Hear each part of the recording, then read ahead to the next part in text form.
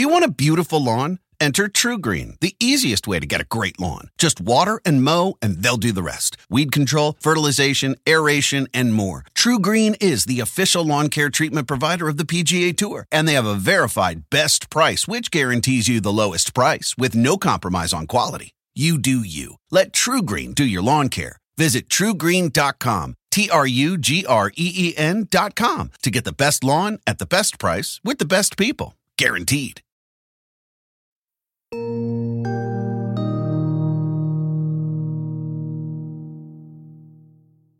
A note before we begin our episode. In this episode, we report on critical opinions some have about the NCAA and NCAA leadership. We reached out to the NCAA for comment, but the association didn't get back to us. Good morning. The Commerce, Science, and Technology Committee will come to order. Thank you all for being here. This morning we have a distinguished panel to talk about the continuation of a very important issue, that is changes to name, image, and likeness for athletes across the United States of America. It's June 17th, 2021. We're on Capitol Hill, where Senator Maria Cantwell from Washington State has just convened a hearing to discuss an issue she says is central to the well-being of athletes across America: the personal rights to their NIL, or name, image, and likeness. Over the last few years, student athletes across the nation have started to protest the lack of resources and unfair conditions they compete under. Senator Cantwell's congressional testimony reflects these athletes' concerns. I'm submitting testimony from Washington State football player Dallas Hobbs and also Sedona Prince, an Oregon basketball player with thousands of dollars of medical bills after an injury, and also pointed out the inequities in training facilities during the NCAA tournament. But we're here today to welcome a very distinguished panel. Across from her sit three young women and one man. The man is the father of Jordan McNair. Jordan was a football player at the University of Maryland who collapsed from heat stroke during a practice in 2018 and died 2 weeks later. The women on the panel are a mix of past and present NCAA Division I college athletes. Their names are Christina Chenault, Sari Curitin, and Kyra Brown. I remember walking into the room where the hearing was held, and the doors were those fancy doors that are much taller than any person would be. And so we sort of walked through those doors, and there were 4 chairs. So I sat next to my name placard, and I was asked to speak first, and I had to bring the mic down because it was a little taller than I was. And I was able to read my testimony from there. Kyra Brown is a junior on the track and field team at Vanderbilt University. She was called to Congress in 2021 because of her involvement in athlete advocacy groups and her own experiences as a student athlete. It's a great honor and privilege to be here. My name is Kyra Brown, and I'm a rising junior and track and field athlete at Vanderbilt University. Today, I want to share my experience with the NCAA guidelines, gender equity in college athletics, and how my thoughts on NIL legislation could alleviate difficulties on both fronts. Now, almost a year later, she spoke with us about what it was like to testify that day. Reading those words aloud, I felt shaky at the beginning, almost like before a race, like there's a lot of just adrenaline in your body and you're trying really hard not to move, but I feel like I definitely did some fidgeting. Kyra starts to think about what she does to calm herself before a big race. When they call on your marks, I stand behind my blocks. I close my eyes, take a deep breath, and then I sort of step into my blocks. And that's when I sort of signal to my body it's time to stop shaking, it's time to focus. Even in the age of Title IX, men's and women's sports are not treated equally in college sports. Some of this disparity is systemic, but other issues are simply interpersonal. Kyra has been preparing for this moment for weeks. She cares deeply about student-athlete rights and this chance to stand up in front of members of Congress and share her experiences. If this is like a race, she has to trust her body. Once the gun goes off, you're just running. There's not a lot of time to think about anything except for run as fast as you physically can. And you come to a point where you're like, this kind of hurts. I'm kind of tired. And that's the point where you have to trust your strength and fight to the end. And I think that's why I feel the most calm. And that's how I felt when I caught my groove in the Senate hearing. It's well known that the NCAA also does more to promote their men's sports than their women's sports. I think that if female athletes were able to partner with companies or in other ways promote their own athletic endeavors, that might be a way to supplement the advertising that the NCAA neglects to provide and bring more viewers to women's sports. This is the crux of why Kyra Brown has come to Congress. She wants student athletes, especially women athletes, to have the right to make money. She wants them to be able to turn their athletic success into real compensation. Athletes are full people deserving of full rights and also full opportunities. We don't just dribble a basketball or run on a track. We also go to school. We also have to eat. We shouldn't be limited from doing any of those things just because we also happen to be exceptional at a sport. Kyra's testimony comes on the heels of multiple states passing NIL law. The earliest was California, which signed into law the first pro-NIL bill in 2019, put forward by State Senator Nancy Skinner. All of this was a huge deal because it came at a time when a lot was going wrong in the world of sports. Multiple athletes, like Rutgers basketball player Geo Baker, have compared modern college sports to slave labor. Over 30 states have introduced bills barring transgender students from participating in sports, 13 of which have already passed. And the NCAA published an external gender review which proved that the association doesn't treat men and women equally in sports.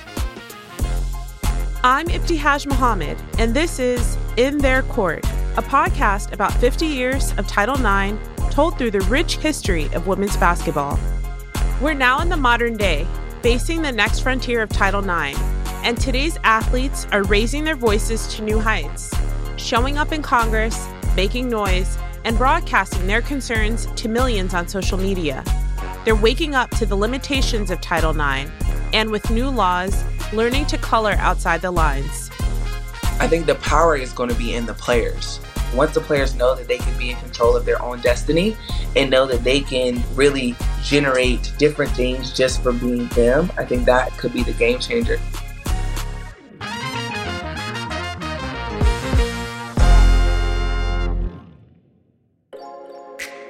So the hearing before the Senate Commerce Committee was about a pretty narrow issue. If you remember back at the time, states were passing laws, it started with California, to restore athletes' name, image, and likeness rights. So if you have some familiarity with college sports, what you'll know is that athletes who compete within NCAA sports did not have a right to market or profit from their name, image, and likeness. That is a right that all of us have, and the NCAA was sort of stripping those rights away. That's Professor Deon Kohler.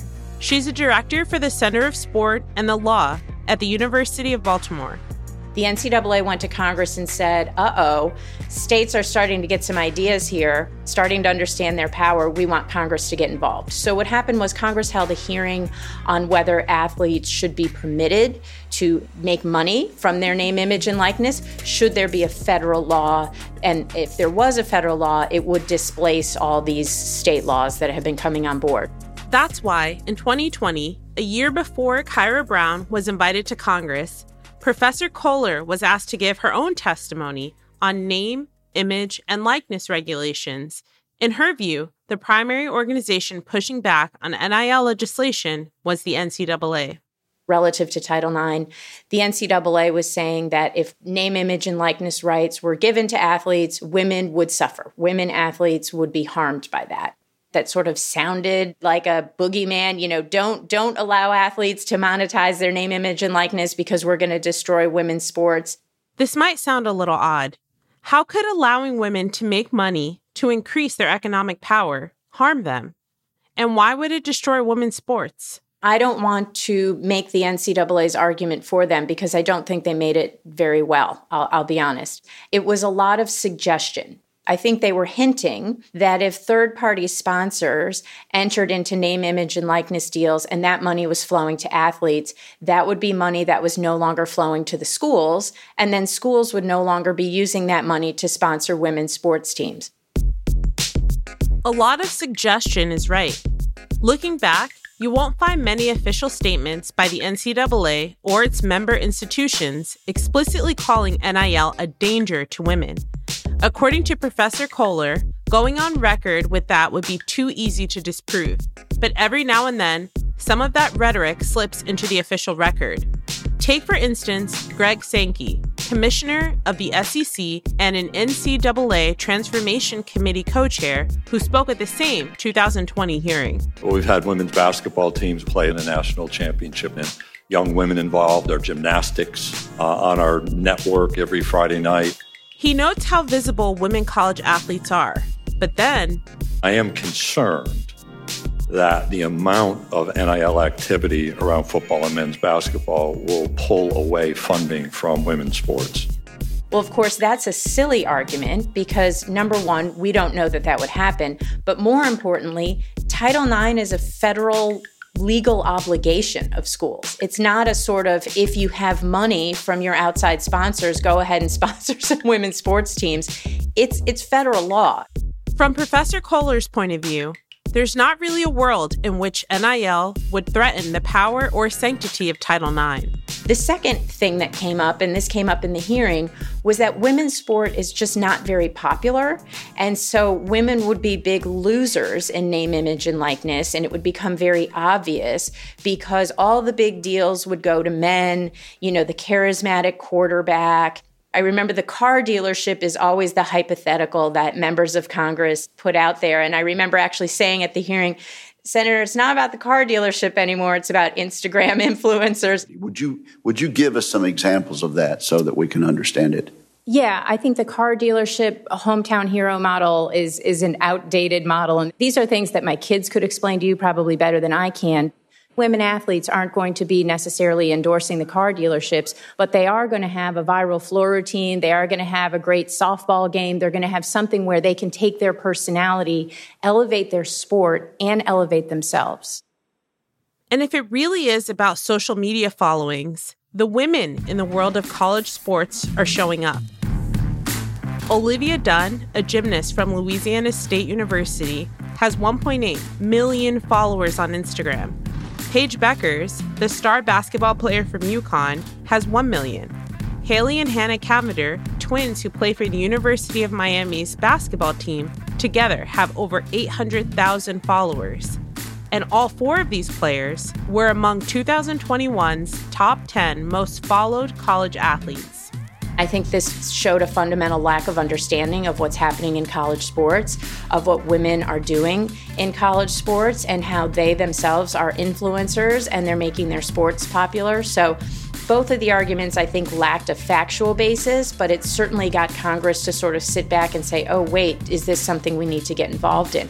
If any of this surprises you, the way the NCAA is using women's empowerment rhetoric to fight NIL, Professor Kohler says it shouldn't. In fact, she thinks this is, historically speaking, textbook. The idea of protecting women goes very far back generally in the law, right? We need to limit women's sports opportunities because it will affect their fertility down the line. We can't let them play sports. I mean, there's a case that I teach in my sports law class from the 1970s where an orthopedic surgeon is testifying saying it is absolutely not the case that little girls should be allowed to play Little League baseball. I mean, their whole bodies could be threatened by the game. So protecting women is a long-standing tradition in the law where protection looks a lot like oppression when you sort of unpack it. Professor Kohler has a special name for this kind of paternalism. I call this the sports apocalypse argument, which is if you want to make any changes to sports regulators like to put forward, it's going to destroy sports. And so this goes way, way back to the beginning of Title IX. So if you remember when Title IX was passed in 1972, and it very quickly became understood that this would apply to intercollegiate sports, what did we hear? It's going to destroy sports. It's going to destroy football. It's going to destroy the whole college athletic culture that we've built in this country. Well, of course, we see it's more popular than ever. We saw this in the Olympic sphere. It used to be that you couldn't participate in the Olympics if you were considered a professional and got money for your sport in any way. Again, if professionals were allowed, the idea was it will destroy the Olympics. Well, I think, several dream teams later, we see that the Olympics are still going, and on and on and on. This is exactly why, for years, the NCAA had pushed back on NIL. The association had repeatedly said that athletes were students first, amateurs. There was a fear that if athletes got rights to their own name, image, and likeness, wealthy colleges would have a big recruiting advantage, toppling the power dynamics in the world of sports. The NCAA didn't want the status quo to change. If you look at congressional hearings over the decades, what the NCAA says, anytime Congress has held a hearing, we're in the best position to really solve this. The last thing we need is government coming in and ruining sports, and we've got it, and we've got the message, and we understand how to implement and make change. We know how to do this right. And the last thing you want, Professor Kohler says, is to be the senator who gets a reputation for ruining sports. You don't want to be the sort of, I was the senator that led the charge against the NCAA, and now we don't have March Madness and everybody's sort of mad. So there was no good political reason for legislators to get involved when the NCAA would testify in a reassuring way and say, we hear you, and we're going to do more on academic integrity, or we're going to do more on due process rights. There have been issues over the decades. But in 2021, something changed. By then, 6 states had already passed some form of NIL legislation. This started to make people worry that if a federal law didn't happen soon, states with favorable NIL laws would have a huge advantage when it came to recruiting student athletes. And then, that same year, the Supreme Court took on a case called NCAA versus Alston. In a unanimous decision, the Supreme Court ruled that the NCAA may not place limits on education-related benefits that student athletes can receive. In explaining the court's decision, Justice Kavanaugh said that the NCAA's business model would be, quote, flatly illegal in almost any other industry in America. The NCAA has had a very restrictive system. They have put numerous restrictions on athletes, name, image, likeness rights, all kinds of things under the guise of amateurism. And what it really has done has privileged a very certain economic model, which is you don't pay your players. You don't give them much of anything beyond the scholarship if they get a full scholarship. And guess where the money's going? It's going to coaches. It's going to administrators. It's astonishing the level of dollars that we're talking about. At the NCAA level, you have coaches getting paid a lot more than coaches get paid at a professional level, right? So what you have is an economic model that's working for everybody except the players. While this case wasn't directly about NIL, it spoke to the larger issue of how student athletes were being compensated in the U.S. Soon after, the NCAA decided to adopt an interim policy suspending all NIL restrictions for current and incoming students. In a statement, NCAA President Mark Emmert said, quote, "This is an important day for college athletes since they all are now able to take advantage of name, image, and likeness opportunities. With a variety of state laws adopted across the country, we will continue to work with Congress to develop a solution that will provide clarity on a national level." What I see happening across nearly all levels of sport is an athlete-centered movement. Athletes understanding their power, athletes understanding that they deserve to have greater rights and greater say, instead of just deferring to sports regulators. After the break, we dive into a world with NIL. Big money is on the line.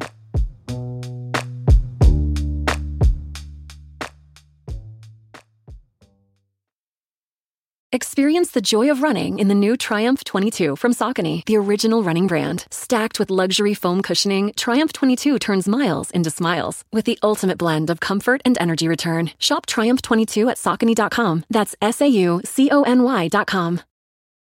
Do you want a beautiful lawn? Enter TruGreen, the easiest way to get a great lawn. Just water and mow, and they'll do the rest. Weed control, fertilization, aeration, and more. TruGreen is the official lawn care treatment provider of the PGA Tour, and they have a verified best price, which guarantees you the lowest price with no compromise on quality. You do you. Let TruGreen do your lawn care. Visit TruGreen.com, TruGreen.com, to get the best lawn at the best price with the best people. Guaranteed.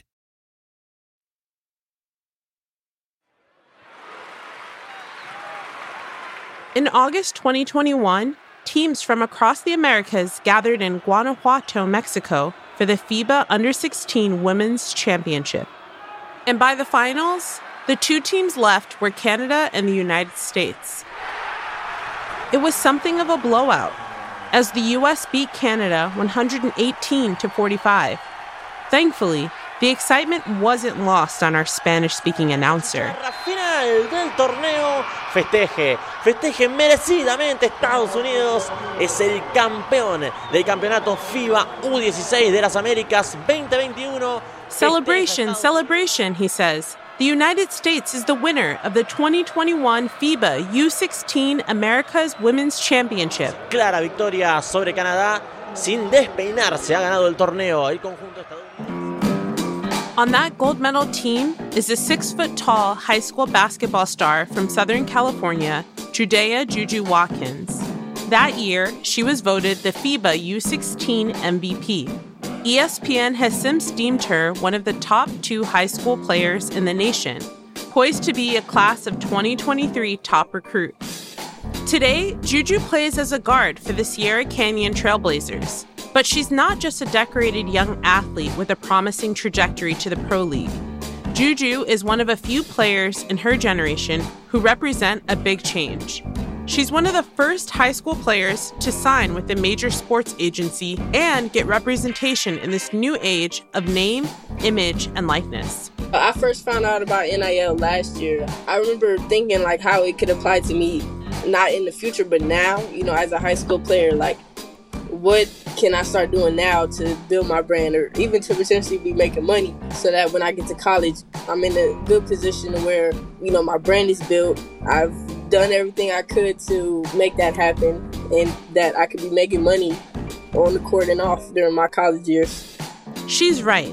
With new NIL regulations passed, Juju could be set for the future before she's even made it to the WNBA. At just 16, she could be making brand deals her predecessors might never have dreamed of, even at the pro level. As is, there are only 10 WNBA players in history who have been given a signature shoe deal, one of the greatest markers of success in the basketball world.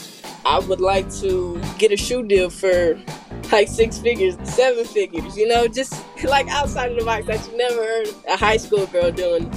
I think if I were to get like a 7-figure shoe deal, I think that would show the youth, I think it would give them hope that one day this could be you. In a lot of ways, that is the athlete's dream. Be a big star, reach the height of your career, and land your own brand deal. Who doesn't want a Nike deal? Or to have a signature Adidas shoe like Candace Parker? Or to be Breanna Stewart signing with Puma? It sounds glamorous, right? Well, it's not all about the glitz and glory. For players like Juju, who haven't reached the pro level, let alone college, the promise of a brand deal means hope for a financially stable future, something most women athletes worry about their entire careers. For context, as of 2021, the average salary of a WNBA player was roughly only 1.5% of the NBA player's average, which is a whopping $7 million. I feel like that has scared a lot of girls to where like, okay, maybe I should focus on a profession more, financially stable. But I feel like if I'm able to make that much money during this period of my life, in high school or in college even, that would inspire a lot of girls to want to pursue and follow their dreams in playing basketball. As if the prospect of a gender pay gap wasn't daunting enough, according to an NCAA report published in 2020, less than 2% of all college athletes will go professional. Among men's basketball players, only 1.2% will go pro. And for women, only 0.8% of players make it to the league. So imagine being a high schooler or college player and competing for that spot, all the while having to worry about your financial future. The pressure can't be good for your game. And that's not the only deterrent for young women wanting to build a career in basketball. Last year when I saw the Sedona Prince video of the inequalities that the girls basketball team received at that NCAA tournament, you look at the gear that the boys get and you look at the weight room of the boys, it just made me think to myself, like, wow, this is crazy. Will it be like this when I get to college? The fear that Juju has about how she'll be treated in college and whether or not institutions will give her a fair shot is a common one. It's exactly what Kyra Brown got at with her congressional testimony. It's well known that the NCAA also does more to promote their men's sports than their women's sports.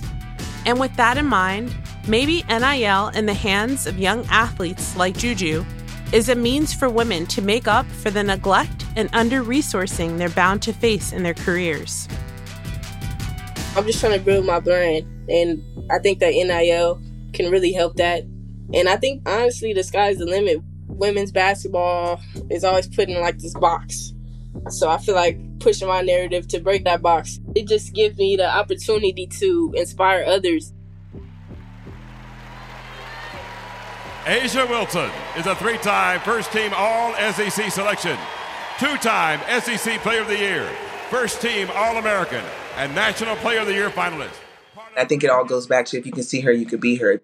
That's WNBA All-Star and forward A'ja Wilson, who, like Juju, sees NIL as a means for women to design their own narratives, their brands, and inspire future athletes. You put us out there, if you listen to our stories and see that we're more than basketball players, our stories is what makes us us and what makes us real. Like, yes, we are killer on the court, but at the same time, we're mothers, we're sisters, we're daughters, we have stories to tell.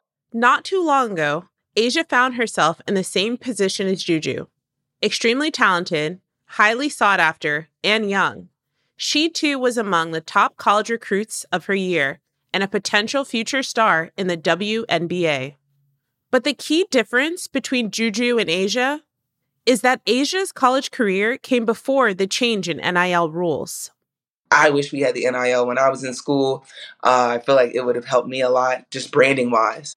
I mean, I've seen collegiate athletes get deals that I had never even thought of. I mean, they're getting their own meals at restaurants. Like, that right there is so big for us as women because it allows them to build and connect with their fan base. And once they do that, that fan base then follows them to their WNBA team, and you grow from there. And then that's when it can expand our viewership here at the pro level and get butts in the seats in stadiums and arenas. And that's how you continue to grow the game. So I think that's why the NIL is so special for the women's side, because it allows them to really connect with people that are going to later on help them at the pro level. While Juju and young athletes like her are thinking about using NIL deals to pave the way for college athletes, A'ja is thinking about how it could help put future WNBA players on the same playing field as their male counterparts. They're both right. NIL serves as an interesting new tool for self-empowerment in ways that Title IX simply wasn't designed. I think the power is going to be in the players. Now with this NIL, once the players know that they can be in control of their own destiny and know that they can really generate different things just from being them, I think that could be the game changer, especially on the women's side. Back to storytelling, back to putting yourself out there and wanting to be seen so it can see her, be her. After the break, how we move forward. Experience the joy of running in the new Triumph 22 from Saucony, the original running brand. Stacked with luxury foam cushioning, Triumph 22 turns miles into smiles with the ultimate blend of comfort and energy return. Shop Triumph 22 at Saucony.com. That's SAUCONY.com. Do you want a beautiful lawn? Enter TruGreen, the easiest way to get a great lawn. Just water and mow, and they'll do the rest. Weed control, fertilization, aeration, and more. TruGreen is the official lawn care treatment provider of the PGA Tour, and they have a verified best price, which guarantees you the lowest price with no compromise on quality. You do you. Let TruGreen do your lawn care. Visit TruGreen.com, TruGreen.com to get the best lawn at the best price with the best people. Guaranteed.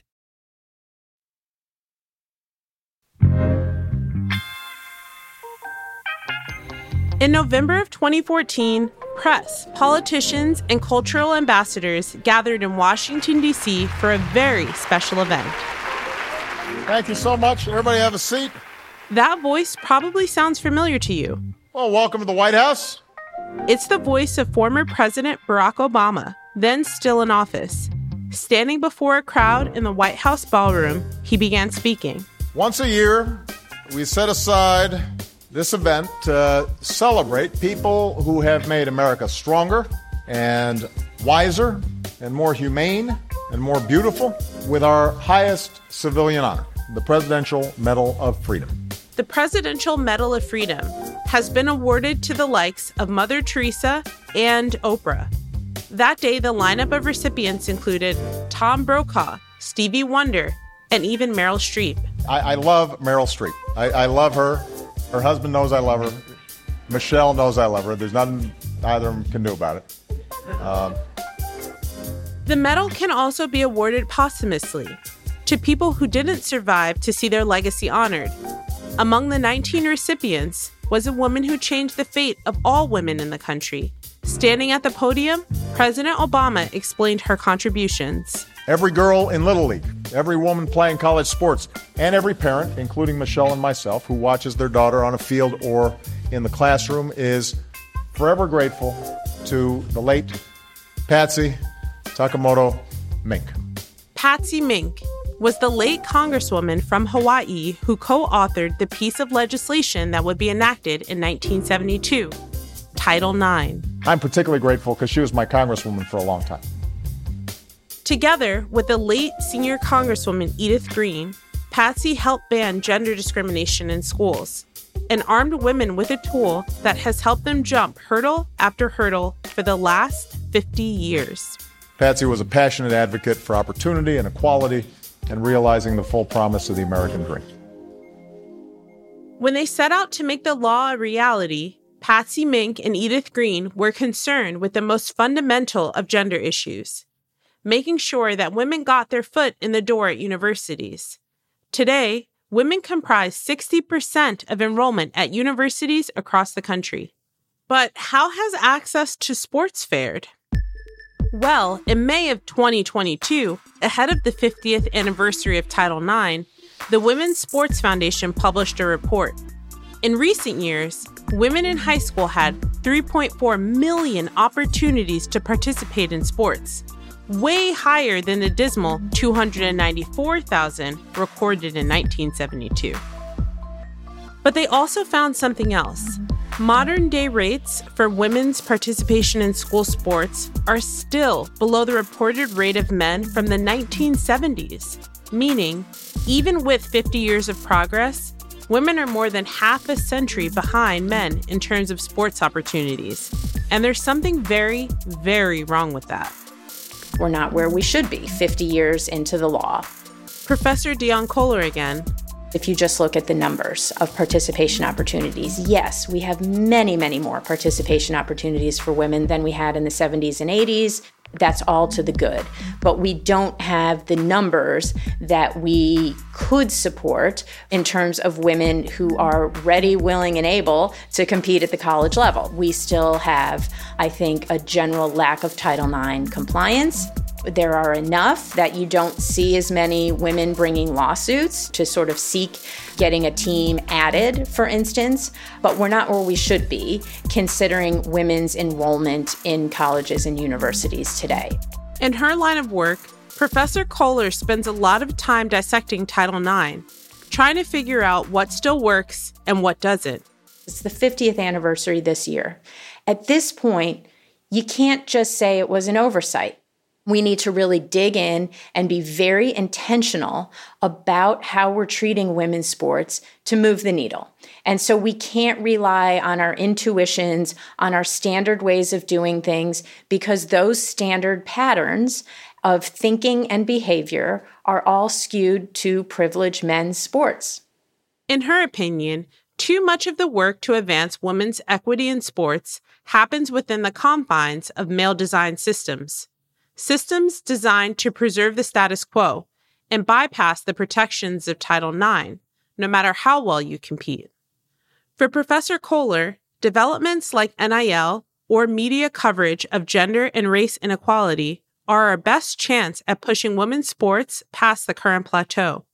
The best thing for the world of sports is actually airing the dirty laundry, naming the problem, and not allowing it to live in the shadows.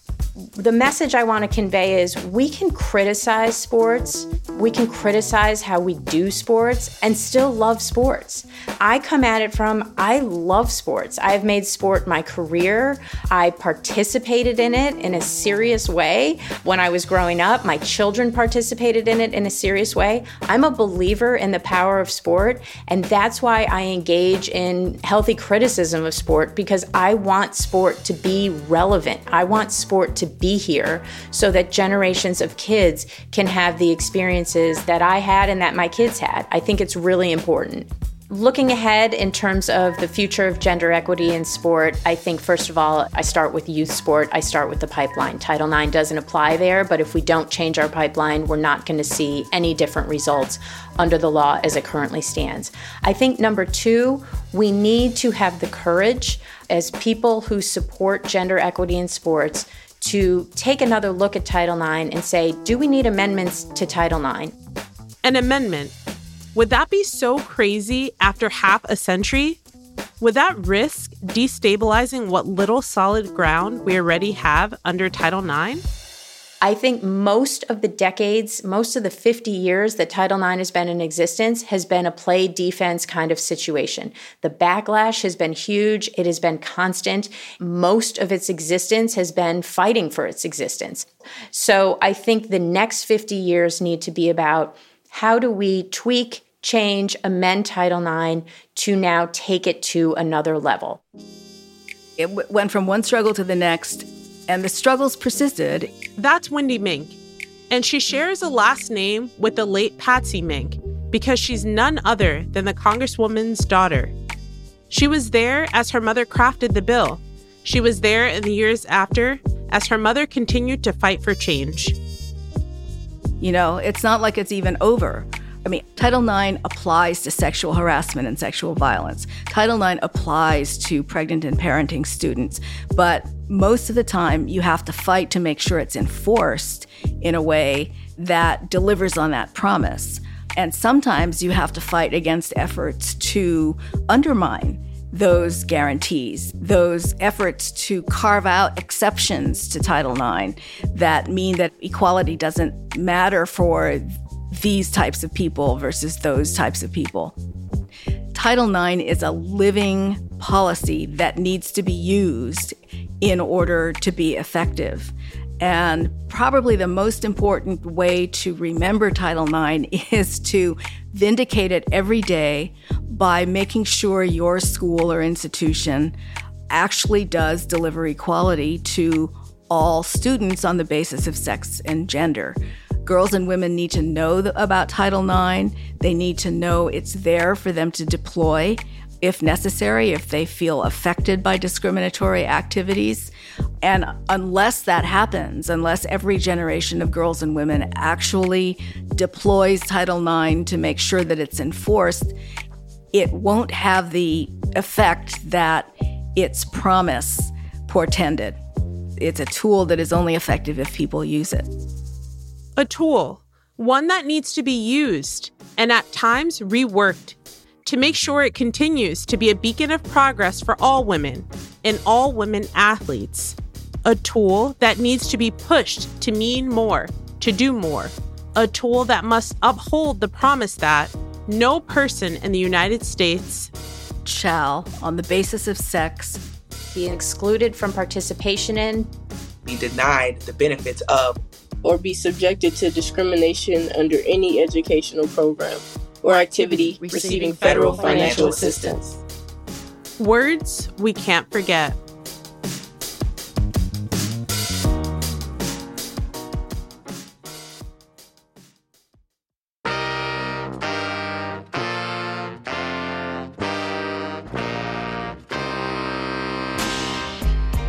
In Their Court is written and produced by Preeti Varathan and Abe Selby. Our associate producer is Olivia Richard. Additional production help from Amelia Acosta, Sarah Hughes, Rachel Thompson, and Bob Mallory. Original music by Jesse McGinty. Sound design by Rick Kwan. Bryson Barnes is our technical director. Stephen Roberts and Reed Sherlin are our executive producers. Madeline Herringer is our head of editorial. Special thanks to Robin Gradison, Alex Zaccardi, Nick Offenberg, Soraya Gage, Tess Quinlan, and Eileen Sokol.